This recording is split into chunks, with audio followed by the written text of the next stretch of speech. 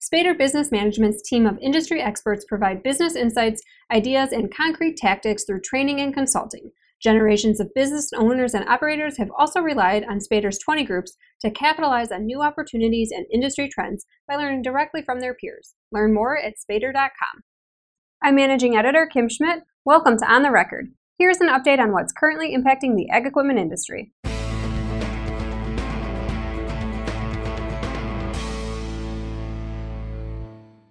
Last month, news broke that Jim Walker would be retiring as Case IH Vice President of North America, and that Richard Tobin resigned from his position as CEO and Director of CNH Industrial to take the CEO job of Dover Corp. Now, more news of leadership changes is coming out of CNH Industrial. According to an April 12th report in Bloomberg, Sergio Marchionne will be retiring from Fiat at the end of the year. This is clearly the end of an era and maybe more, as Marchionne is not just the mastermind behind FCA, he is FCA. Giuseppe Berta, former head of Fiat's archives, told Bloomberg. After he's gone, FCA will have to change, and this opens room for a big transformational deal, he says. Marchionne masterminded the reorganization of Fiat that created CNH Industrial as a separate standalone company. Andreas Klauser, brand president of Case IH and a board member of CNH Industrial, has been appointed the CEO of Palfinger. He will assume his new position on June 1st.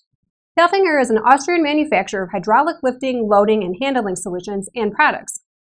Now here's Jack Zemlicka with the latest from the Technology Corner.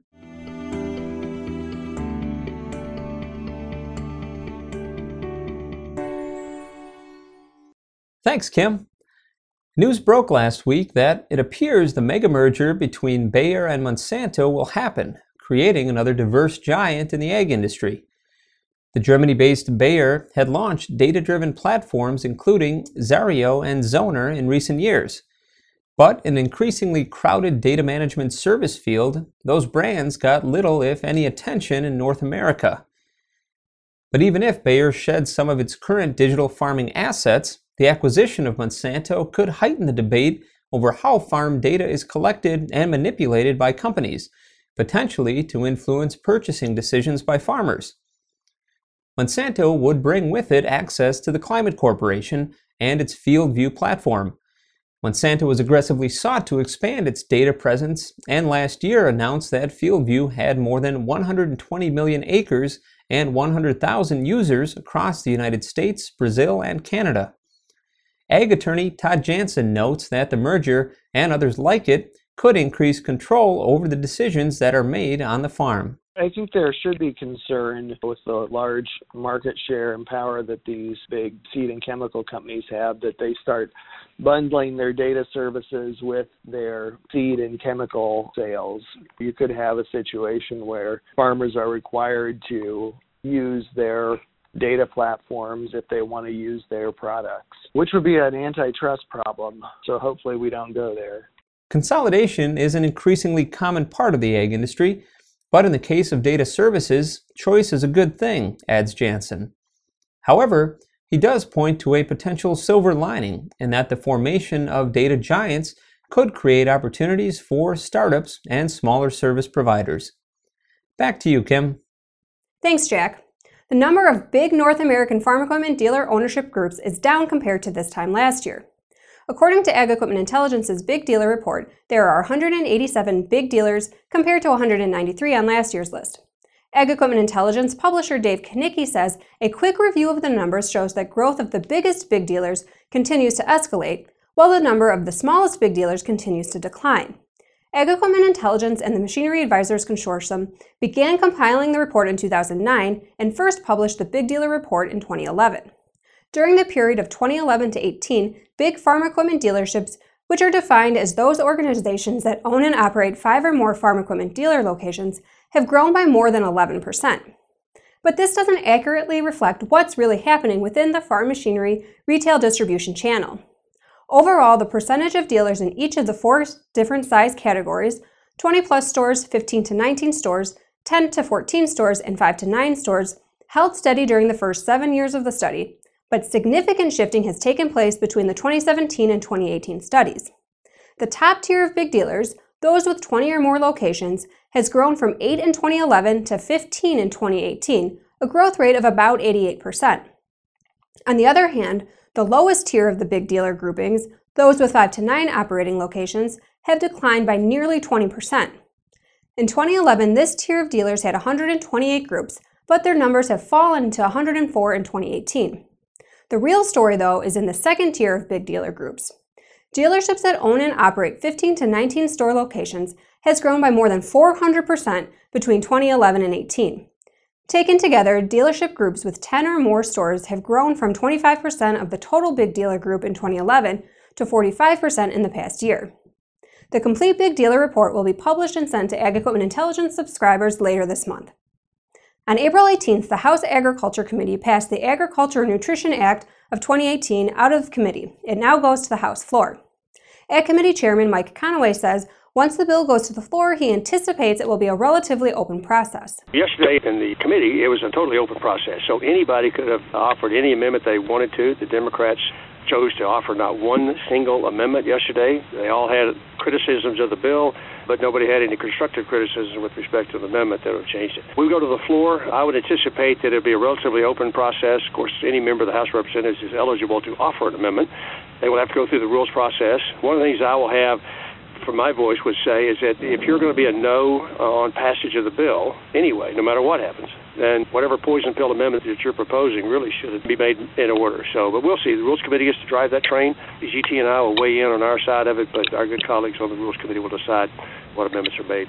Some highlights of the bill include price loss coverage and agriculture risk coverage that are maintained and strengthened. In addition to the greater support of PLC and ARC, options being strengthened, the bill also allows farmers to make a new election. PLC is strengthened by allowing reference prices to adjust when markets improve and by allowing farmers affected by long-term exceptional drought during the previous opportunity to update their yields. ARC is strengthened by using actual yields collected by USDA's Risk Management Agency, by separately calculating revenues for dry land and irrigated land, and by using the physical county of the farm when determining ARC benefits. Dairy policy was also maintained and strengthened. The Margin Protection Program is being renamed the Dairy Risk Management Program.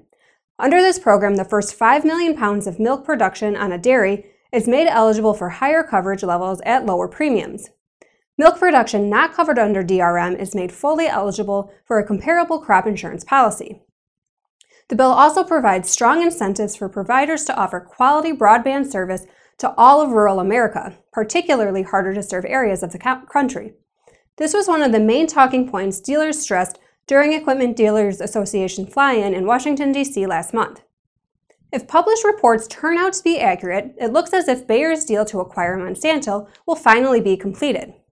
According to an April 9th Wall Street Journal report, the U.S. Justice Department will allow the acquisition after Bayer agreed to sell off additional assets, in all likelihood to BASF, which competes with Bayer.